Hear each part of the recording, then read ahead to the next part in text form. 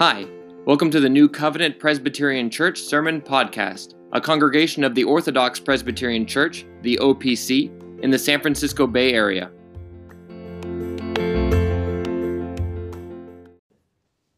Deuteronomy chapter 24, and we'll be looking at the first 5 verses this evening. Deuteronomy chapter 24, verses 1 through 5. When a man takes a wife and marries her, and it happens that she finds no favor in his eyes because he has found some uncleanness in her, and he writes her a certificate of divorce, puts it in her hand, and sends her out of his house, when she has departed from his house and goes and becomes another man's wife, if the latter husband detests her and writes her a certificate of divorce, puts it in her hand, and sends her out of his house, or if the latter husband dies who took her as his wife, then her former husband who divorced her must not take her back to be his wife after she has been defiled, for that is an abomination before the Lord. And you shall not bring sin on the land which the Lord your God is giving you as an inheritance. When a man has taken a new wife, he shall not go out to war, or be charged with any busyness. He shall be free at home 1 year, and bring happiness to his wife, whom he has taken. Thus far, the reading of God's word. You may be seated.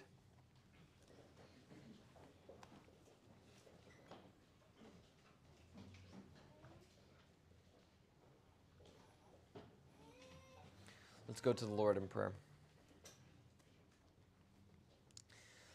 Oh, Father, as we come to this passage where we consider one element of your laws regarding marriage, divorce, and remarriage, Lord, help us to understand this very tricky subject.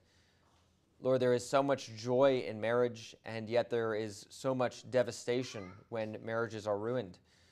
Lord, help us to understand what your word teaches about these things so that we can know how to act as Christians and so to honor you in all that we do. For we do ask this in the name of Jesus. Amen. Well, there are very few things in life that are as exciting as marriage. If you are married, I'm sure you remember the day that you were married. It's a time of great joy and excitement. All of the families get together on both sides, and there is great rejoicing. There is great excitement because of the potential to start a new life together, to found now a new family, the establishment of a home, the ability to have children together, and the entire life that is put before you. It is a time of great excitement. And just as marriage and the day of marriage is something that brings great joy, also, there are very few things in life that are as painful as the disruption of marriage, particularly by divorce. There are very few things that are as exciting and thrilling and joyous as marriage, and there are very few things that are as painful as divorce. Divorce rips families apart. It causes great pain, much tears. It can even feel like a death has happened. And though there are times when, as we'll see, divorce is acceptable, where it is something that is even right for a Christian to pursue at certain times, it is still also true that divorce can never happen without there being sin. There's no way that a divorce could ever happen without there being sin. Now, the person who initiates the divorce is not necessarily the one who's sinning. The person who initiates the divorce may have grounds for the divorce, but those grounds for divorce presuppose that there was not even just small sins, but that there was great sins that has disrupted the marriage relationship. And so it is either a grave sin that caused the disruption of the marriage, or to pursue a divorce when the scriptures do not allow it is also itself a very grave sin, as we will see. And the effects of the sin, as I mentioned, are great. It rips families apart. It causes great pain and sorrow. And so here, Moses teaches about remarriage, and he gives some elements of the teaching, the full biblical teaching of when pursuing a divorce is acceptable, and then further, what kinds of remarriage are acceptable if there are, in fact, multiple divorces that happen. One of the things that we'll see is that Moses' teaching harmonizes quite well with the teaching of the Lord Jesus Christ. That actually the Lord Jesus Christ builds upon what Moses has said. And as I mentioned, if you were with us when we were going through the Sermon on the Mount in the mornings, that in fact the Lord Jesus Christ has given the authoritative interpretation of Moses, such that the Bible, really from beginning to end, is one with regard to its testimony of the way in which it describes marriage, and the way in which it describes the grounds for divorce, and even remarriage itself. And this is something that the church must deal with in every age. There is no situation ever where we will not need to consider the very tricky subject of marriage, divorce, and remarriage. Always, in every age of the church, this will be something that the church has to deal with. And so it's necessary for Christians to understand, for you to understand, what the scriptures say about this topic. So that you can understand if you're pursuing marriage, or if you're in a marriage, the way in which you are to act in light of the great truths of marriage, and then also when would be an appropriate time for you to consider divorce, and if you do get divorced, what kind of situations are necessary for you to think about with regard to remarriage. Now, the goal of this particular sermon is I'm actually going to try to deal with the topic of marriage, divorce, and remarriage from a fuller kind of biblical perspective. So I'm not going to stay just with Deuteronomy chapter 24. You'll know if you were with us for the morning services when we were going through the Sermon on the Mount, I actually did discuss the interpretation of Deuteronomy 24 to some extent there. But what I want to do here, something that I've not done, is show all of the ways in which the scriptures describe marriage, divorce, and remarriage, and we'll bring in Deuteronomy 24 to help supplement this discussion. But the point is that the goal is going to be to give a general overview of the biblical teaching of marriage, divorce, and remarriage. And so we'll just look at these three things, and we'll look at a number of different passages that relate to them. And again, particularly with divorce and with remarriage, we will be making use of Deuteronomy chapter 24. But the goal will be to show what marriage is, the sanctity of marriage, why it is so significant, and then divorce, what are the grounds for divorce, and then what are the situations where remarriage is appropriate. And so we'll consider first marriage. Now, the primary text to understand the full significance of marriage is the institution of marriage itself, which is Genesis chapter 2, verses 23 through 25. And this is something that the Lord Jesus Christ shows us in Matthew 19 when the Pharisees come to him and they have this question about when it's right to get a divorce. He brings them back to the institution of marriage. And this is always the way the scriptures work with anything, whether it be circumcision or baptism or the Lord's Supper. One of the reasons why we read the institution for the Lord's Supper each and every Lord's Day before we take the Lord's Supper is because the full significance of the Lord's Supper is found in the institution of it. And the same is true with marriage, that the full significance of marriage is found when it is instituted. And what we see is that it's instituted in Genesis chapter 2, verses 23 through 25. And we're not going to go there, but just a couple of things to note about that particular text. This is the text, if you remember, where Adam says, God brings to him Eve, and he says, now finally this is bone of my bone and flesh of my flesh. She shall be called woman because she was taken from man. And then the institution comes next in verse 24. For this reason the man shall leave his father and mother and cling to his wife, and the two shall become one flesh. And then verse 25, and both the man and the woman were naked, and they were not ashamed. One of the things that we note with regard to the institution of marriage is that it is a covenant. That's one of the things that we see. It's not a blood relationship. It is a relationship that is established by covenant. The language in verse 23 of Genesis chapter 2 is covenant language, whereby then there is a new relationship that's established, where there are certain stipulations and expectations for the relationship. There are certain terms, there are certain things you can and can't do that in a marriage relationship that are different from your actions towards other people who are not in that covenant relationship. There's that kind of establishment of a relationship. And then there are also benefits of intimacy that come with this covenant relationship. So there are expectations for carrying out certain obligations, and then there are also rewards. There's a kind of intimacy that comes from the establishment of the covenant relationship. And one of the things that we see then with regard to the importance of marriage is because it's a covenant, this is one of the reasons why it is important. It is actually important, contrary to what many people think today. It is quite important that you do, in fact, really get married, that the marriage and the marriage ceremony is important. The reason why it's important is because the marriage ceremony is the covenantal binding of one to another. If you have not had the public taking of vows whereby you formally enter into that covenant relationship, you have not actually bound yourself to the other person, and you are not then participating in what the scriptures call marriage. Marriage is, in fact, a covenant. Now, the other thing that to note that we can understand from Genesis chapter 2, verses 23 and 25, is that it is between one man and one woman. Therefore, a man shall leave his father and mother and cling to his wife, one wife, and the two shall become one flesh. There is a union of two. It's not a union of three. It's not a union of a man or a man. It is only the union of two, which means that Genesis chapter 2, in terms of the definition of marriage, the institution of it, clearly prohibits all polygamy, all polyamory, as it's called today, all homosexuality, all bestiality, anything like this is prohibited by Genesis chapter 2, verses 23 through 25. And this is even one of the ways in which we can say that the Old Testament does in fact condemn even polygamy.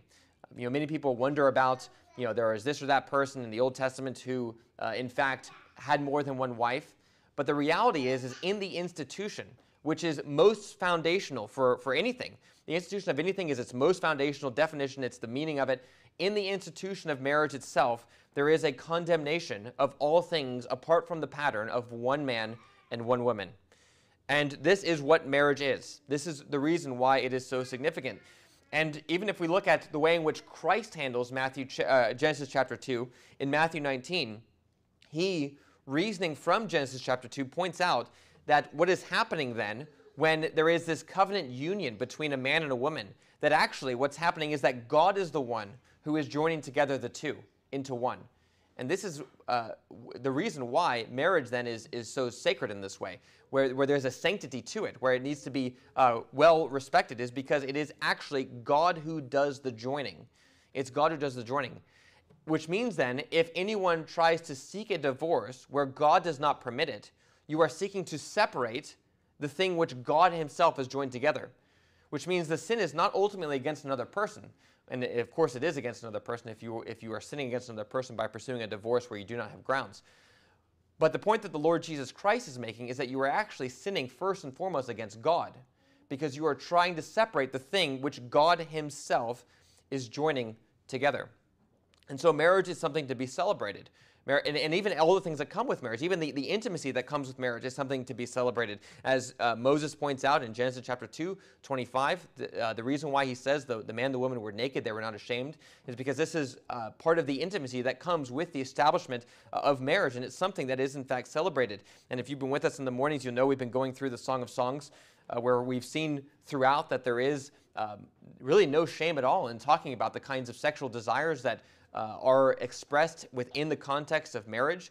And even we've been looking at the first part of the Song of Songs, where there's been this great desire for the consummation of the marriage before it actually happens. But we're going to see even throughout that even after that when the wedding happens, there's a great celebration of the kind of intimacy that comes from marriage. It is a great and a good thing, and it is part of what it means to be in covenant one with another.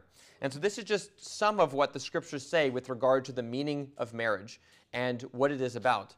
We've even seen further in the Song of Songs that even in the celebration of these things, that it is even as early as the Song of Songs meant to teach us about the relationship between God and his people. There's even, I think, hints of that with regard to Genesis chapter 2, as both the way that God relates to Adam in the garden is by covenant, and the way that Adam relates to his wife is also by covenant. So there are all these things that show the great significance of marriage. And it shows that we are not to enter into this lightly. That if you are here and you are not married, if you are even perhaps younger and are thinking about going into marriage at some point, this is something to consider. You need to be you need to understand what it means to enter into marriage, such that when you do, you are ready. And even now, if you're younger, the time to prepare for entering into marriage is now. The time to prepare for entering into marriage is before you actually enter into marriage. And if you are married, this means you are to think very hard about your obligation to your wife, if you're a husband, or if you're a wife, your obligation to your husband. your obligation one to another. Your service to your spouse in marriage is very much a service to Christ. And your lack of fulfilling the obligation that you have in marriage brings great disrepute upon the gospel of the Lord Jesus Christ. One of the ways in which Christians ought to be clearly distinguished from the world is by the strength of their marriages. Our marriages are to reflect Christ and the church. And you are to pursue this then very zealously. You must pursue having a good relationship with your spouse, and even to think about the great truths that undergird the meaning of marriage, and to act in accordance with these truths for the sake of the glory of God. And this means then even if you do not think the other person is acting in a way that's consistent with his responsibility or her responsibility, it is still for you to act in accordance with yours, to love even if you are not loved, and to pursue a good and godly marriage for the sake of the glory of God. This is even what the Lord Jesus Christ has given to us as an example in Ephesians chapter 5. When his bride was rebellious, he laid down his life for her to redeem her, to cleanse her, that he might present her without spot or blemish or wrinkle or any such thing. And that is to be the way, particularly that husbands act, but even if you are married as a wife to a husband who is not treating you the way that you ought, that you would, as it says in 1 Peter 3, that you would win over your husband by the godliness of your character, that you are to act in a way that's godly, even if it is not reciprocated. And the reason for this is because the truths of the gospel are the things that undergird marriage. Your service is ultimately a service to Christ, and you are to maintain your love for your spouse for the sake of the glory of God. This is what the scriptures say about marriage. Now, the second thing to consider then is divorce. What do the scriptures say about divorce? Now, you'll know if you're familiar with our standards that in the Westminster Confession of Faith that it gives two grounds for divorce, and those are sexual immorality or adultery, as is also said, and desertion. So we're going to look at those in turn so that we can understand what the scriptures say about this. And this first one, sexual immorality, is where we come back to Deuteronomy chapter 24. Now, there were two understandings of what is actually going on with this first divorce that's mentioned in verse 1 of Deuteronomy chapter 24 that were even back to Judaism. There were two different schools of thought with regard to what is actually meant, what Moses is saying, with regard to the grounds for divorce here. And notice what it says. When a man takes a wife and marries her, and it happens that she finds no favor in his eyes because he has found some uncleanness in her, and he writes her a certificate of divorce. So there, the reason for the divorce is he finds an uncleanness in her. And so he writes her a certificate of divorce, he puts it in her hand, and sends her out of his house. Now the question is, what is meant by this uncleanness? Now, this translation, uncleanness, and I'm not sure if you would have perhaps a different translation in your Bibles if you have something other than the NKJV. This is quite paraphrastic in terms of what's actually being said. Literally, if you were to give a very wooden translation, it would be something like nakedness of a thing. That is actually what is being said. And so there was one school that understood this to be that you could not get a divorce unless there was adultery. And the second understanding was basically that you could get a divorce for anything. And even one of the rabbis in the first century actually said that if you find someone who looks better than your wife, even that was grounds for a divorce. And so, of course, that's quite contrary to the scriptures and clearly not what Moses has in mind. But the idea is that Moses is giving permission for divorce when there is a matter of nakedness that causes the woman not to find favor in his eyes. Now, the idea of nakedness and uncovering the nakedness of a person is a euphemism. A euphemism just means it's a politer way to say something that, if you were to be very explicit, would be kind of shameful to say. It's a euphemism for sexual activity that's immoral. And we find this over and over again, for instance, in Leviticus chapter 18 and Leviticus chapter 20, that if you approach someone to uncover their nakedness, that is to have sexual relations with the person. And so uncovering the nakedness then is a euphemism for sexual activity. And here then, Moses is, I think, saying then that there is, in fact, sexual immorality that is the only grounds for divorce. That's what he's saying. If you find something in your wife where there is these kind of actions that are sexually immoral, then it becomes grounds for divorce. So that's what Deuteronomy chapter 24, verse 1 says. And this is even the way the Lord Jesus Christ appears to interpret the passage as well. In Matthew chapter 5, verses 31 and 32, and also in Matthew 19, verses 7 to 9. Now, when the Lord Jesus Christ is speaking about the grounds for divorce, particularly in Matthew chapter 5, it's very interesting to note that in the Greek original, he says actually if you find in her, or the grounds for divorce would be except for a word of sexual immorality. Now, the reason that's significant is because in both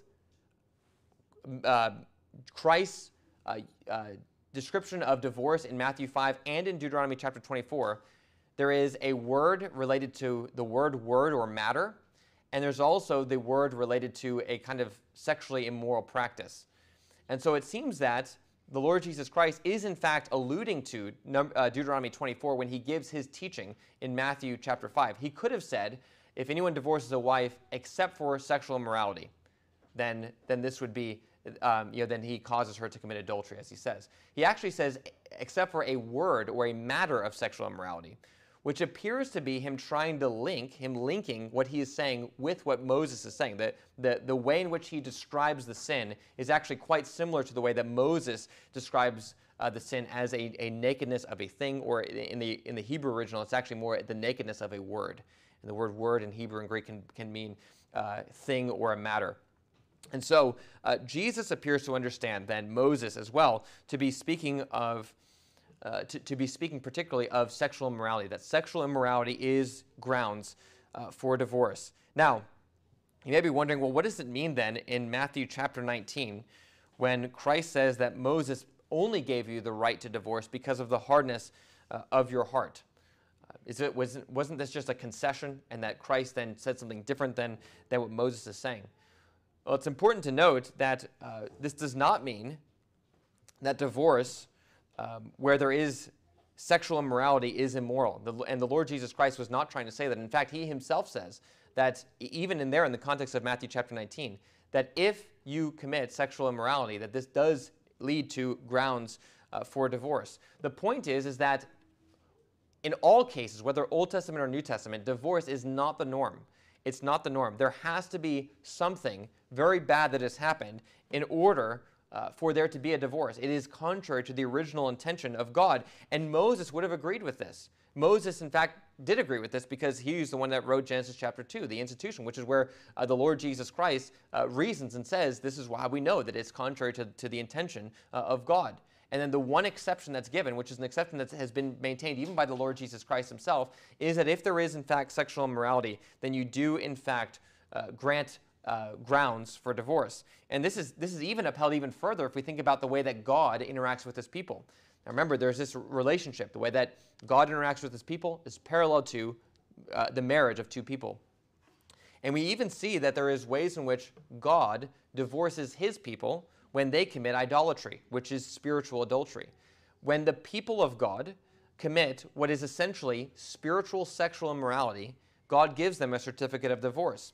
We see this, for instance, in Isaiah chapter 50 and in Jeremiah chapter 3. In both instances, there is grounds for God to act the way that he does. His people have not been faithful with him, and therefore there is a right of God to send his people away, and this is exactly what is happening in the exile. And so, brothers and sisters, if you just think of this in terms of how bad does a sin have to be for someone to have grounds, for you to have grounds to seek a divorce? It is basically just sexual immorality. Now, we'll see the way in which desertion lines up with this and in the way in which it goes with this as a second grounds. But there's some sense in which sexual immorality is really the main grounds that someone has. The idea of desertion, as we'll see, has many other factors that come into it. But in terms of a particular sin where this person does this thing and therefore you have grounds to divorce, the main thing is, in fact, sexual immorality. Anything short of that, there really needs to be effort at reconciliation. And And even it's important to note that with this grounds, it gives you grounds to divorce, but it does not give you an obligation to divorce. There may be all kinds of situations where there is genuine repentance, where it may not be right for you to seek a divorce, even if there has been sexual unfaithfulness in the marriage. And so this is the first grounds for divorce. Now the second one, as I mentioned, is desertion. And this comes from 1 Corinthians chapter 7. I want to spend a little bit of time on this because I've actually preached on a good number of the passages in the Lord's providence that deal with these passages. You know, I've preached on Genesis chapter 2, preached on Matthew 5, and therefore we've looked at Deuteronomy 24. So a lot of these passages we've touched on, but I've not really dealt much with 1 Corinthians 7. And so I do want to spend a little bit of time looking at what the scriptures say with regard to desertion. And so I'm actually going to read beginning with verse 10 and going through verse 16 so that we can see what it says. He says, "Now to the married I command, yet not I, but the Lord." That's to say, this is something that the Lord Jesus Christ said during his earthly ministry.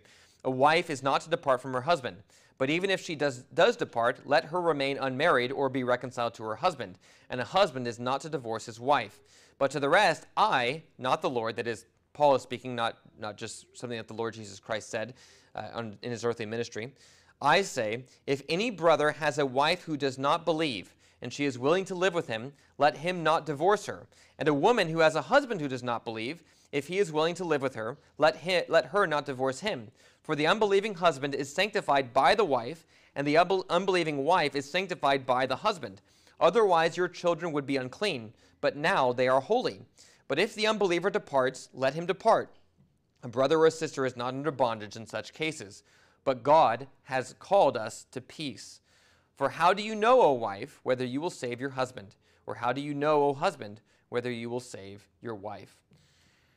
Now there's a couple of important things to note about this passage. First, note that this situation is only speaking about a situation where a believer is married to an unbeliever. It's not just desertion in every single instance or case. The main situation is a believer married to an unbeliever. And the idea is that if you are married and you understand the sanctity of marriage because you are a Christian, but you're married to someone who does not understand the sanctity of marriage and they just want out. They don't believe in God, and therefore they just want to leave. The idea is, in those cases, you can let the person go.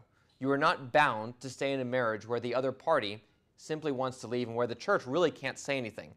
The church has no way really to bring discipline against someone who's already outside the church. And so in those kinds of cases, what the Apostle Paul is saying is, God has called you to peace, and you can allow the person to leave. So it's a very narrow understanding of what desertion is. Now, if you were to say, well, what about extreme cases where Christians commit great abuses against their spouses, or think of particularly a man committing some kind of abuse against his wife, wouldn't that fall under this? And the answer is yes, but it does so because basically if there is an action that a spouse does against another that proves that the person is not a Christian, and that the action itself shows that the spouse does not want to live with the one who's the believer, then that then becomes grounds for divorce. And so, for instance, if a man were to just abandon his family, what we'd classically think of as being a desertion, then at that point, church discipline would need to be initiated.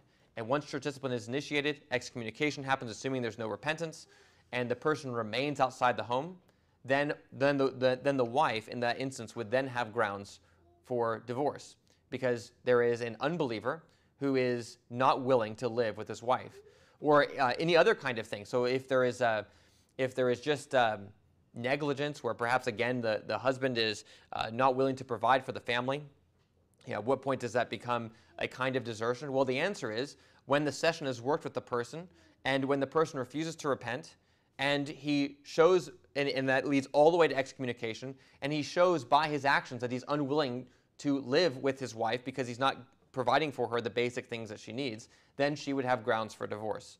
That's the issue that the Apostle Paul is speaking of. Notice as well, in some ways it's very restricted, but in other ways it's even quite, it can even be quite broad depending on the situation. The idea is, notice in verse 12, it's not just desertion in terms of the dramatic spouse just leaves and doesn't leave a note sort of thing. What the Apostle Paul is speaking of is something even more basic. If the unbelieving spouse simply does not agree to live with the believing spouse, if he just wants out, then that would be grounds for divorce. And even in those situations, it's actually probably even better to say that in that situation, a divorce is something that should not be hindered. If the unbelieving spouse wants out, what the Apostle Paul here says is basically just let the person go. You just let him go because you are called to peace. There is no obligation for you as a Christian to be in a marriage with an unbeliever who desperately wants out of the marriage and to maintain that position for years and all of the weight of pain that will cause over time. Now, the Apostle Paul also says, though, if the unbelieving spouse wants to remain married, then you are not to divorce the unbelieving spouse. So even if there is excommunication, even that does not necessarily grant grounds. The only way that you would have grounds is if there is an excommunication and also correspondingly good evidence to show that that spouse does not desire to live with the Christian. Anything short of that, there is in fact no grounds. And so these are the two grounds for divorce. Anything else is to pursue a divorce for any other reason is a grave sin against God. It is to try to separate the thing that God in fact has joined together. Sexual immorality and desertion as defined, particularly with regard to a believer and an unbeliever in marriage. Now, the last thing to consider then is remarriage. Remarriage. Now, there are two ways to consider this. First is if there is a divorce without grounds. If there is a divorce without grounds, not only is it a sin to pursue such a divorce, but also every remarriage after that is also sinful. And this is why the Lord Jesus Christ says in Matthew chapter 5 and in Matthew chapter 19 as well, that if you pursue a marriage after there is a divorce where there were no grounds, that the divorce is wrong, and also you yourself commit adultery and you cause your spouse to commit adultery. If you marry somebody who is divorced without grounds, you've committed adultery with that person. That's the idea. And then the other spouse, then your spouse would also have committed adultery as well. That's what happens when there is marriage, when there is a remarriage without grounds. And so if you were to ask then what should be done, if there is a marriage where there's been no grounds, there was actually no real legitimate reason to get divorced, the thing that is necessary for you is, even as the Apostle Paul, summarizing the Lord Jesus Christ in 1 Corinthians 7 says, the thing that is necessary is to pursue reconciliation with your spouse. You are not free to remarry. If you were not granted grounds in the divorce, the only thing that you can do is be reconciled to your spouse. Any other action with regard to marriage becomes sinful, and it becomes even adultery, full-on adultery itself. Now notice in Deuteronomy 24, if we come back to this passage, that Moses assumes there was grounds. So Christ, when he's speaking in Matthew 5, he is speaking of a remarriage where there was no grounds. And he says that is adultery. Moses assumes there was grounds. And so in this way, Moses is giving one side of the coin and Christ is giving the other. When there is grounds, what Moses says is there can be a remarriage, but if there is a second divorce, there can never be a situation, even if the second spouse dies, never can the spouse return to the first spouse. And in this case, the wife, if she's remarried to another person after there's been a divorce, she can never return to the first husband. Never. And the reason this is significant then, brothers and sisters, is because it shows the permanence of divorce in some sense. And this is why all these things need to be treated with such weight and care. If you proceed with a divorce and then your spouse gets remarried, you can never go back to the person under no circumstances.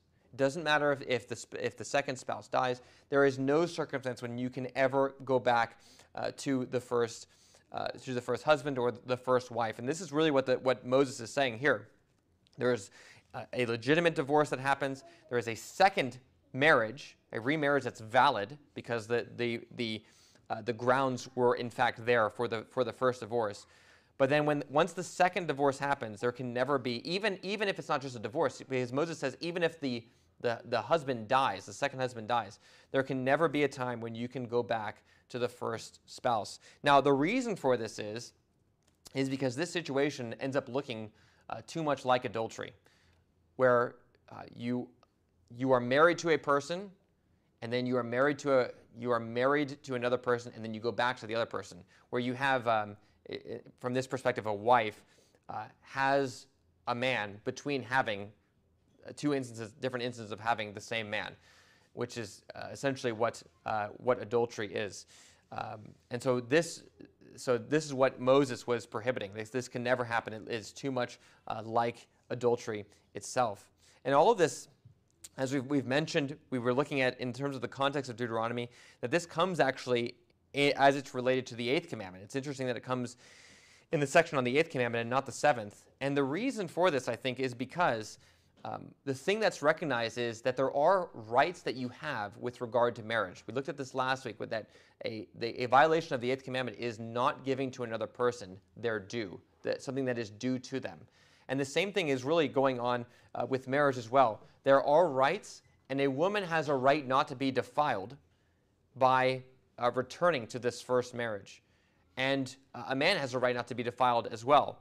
And so because of that, if you were to pursue this, and you would be violating, of course, the 7th commandment, but you'd be violating the 8th commandment as well. And even we see something similar happening in verse 5 with regard to the right of the man and the woman, where Moses says that if a man takes a new wife, and he says that he shall not go out to war or be charged with any business, he shall be free at home for 1 year and bring happiness to his wife whom he has taken. The idea there is that he has a right to be with his wife for that year, and there's basically nothing that can supersede that right. If you were to try to take that right from someone during that first year of marriage, that would in fact be a violation of the 8th commandment. This verse, particularly verse 5, is building on, if you remember, chapter 20, verse 7, where Moses speaks of speaking about the 6th commandment, about just warfare.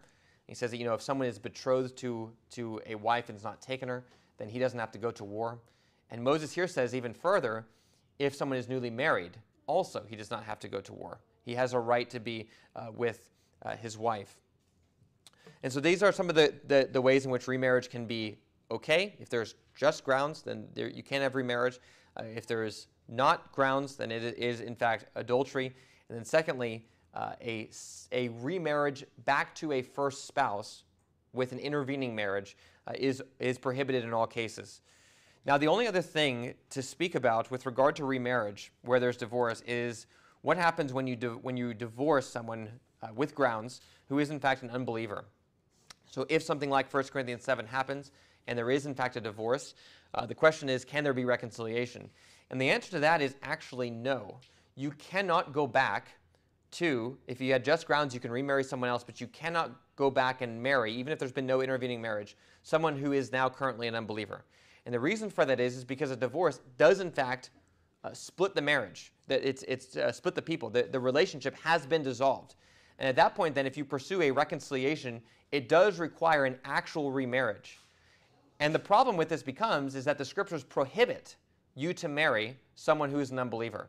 And so if you're married to someone, perhaps they were a Christian, they fell away, or they were never a Christian, it was sin to get into the marriage, and the marriage ends for some reason, you cannot then pursue a marriage with that person because they are, in fact, an unbeliever. And this is what the Apostle Paul says about being unequally yoked.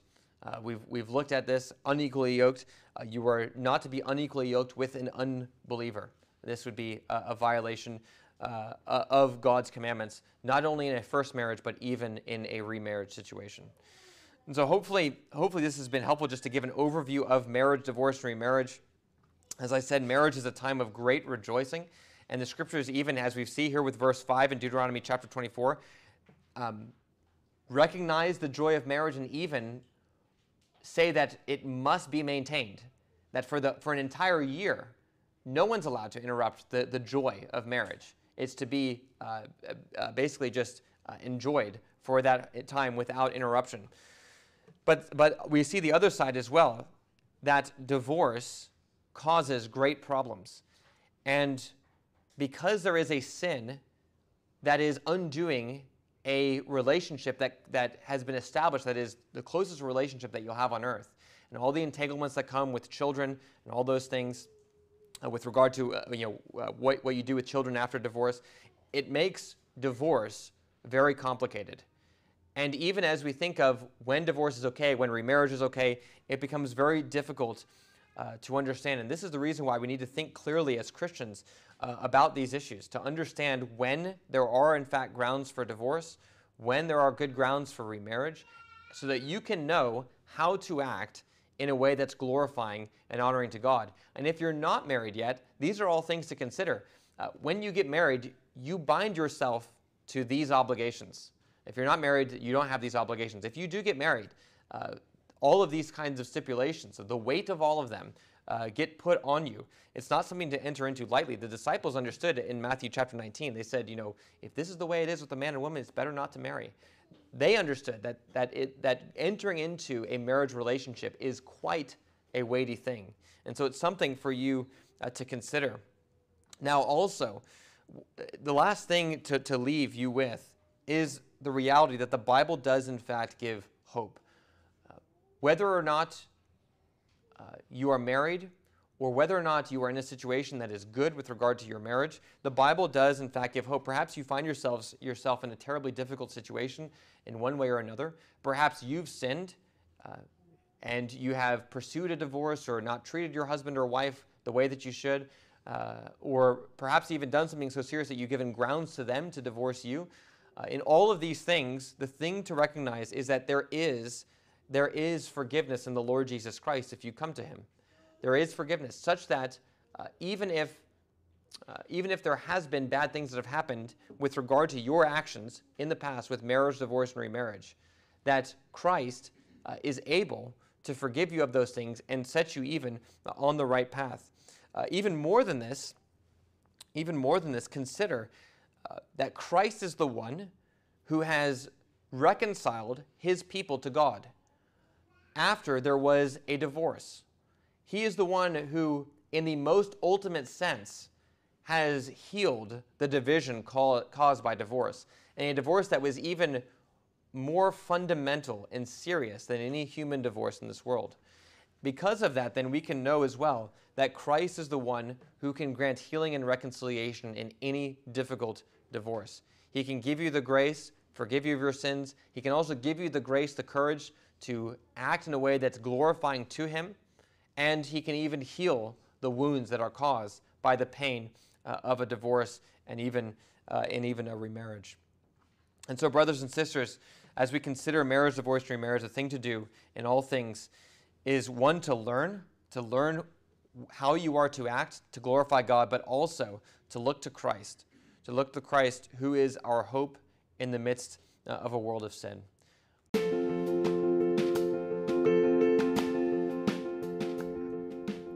Thanks for listening. If you'd like to find out more about our church, please visit our website at newcovenantopc.com. You can also follow us on YouTube, Facebook, and Instagram. May God enlighten the eyes of your heart, that through the preached word your eyes may be opened to behold the glory of Christ more and more.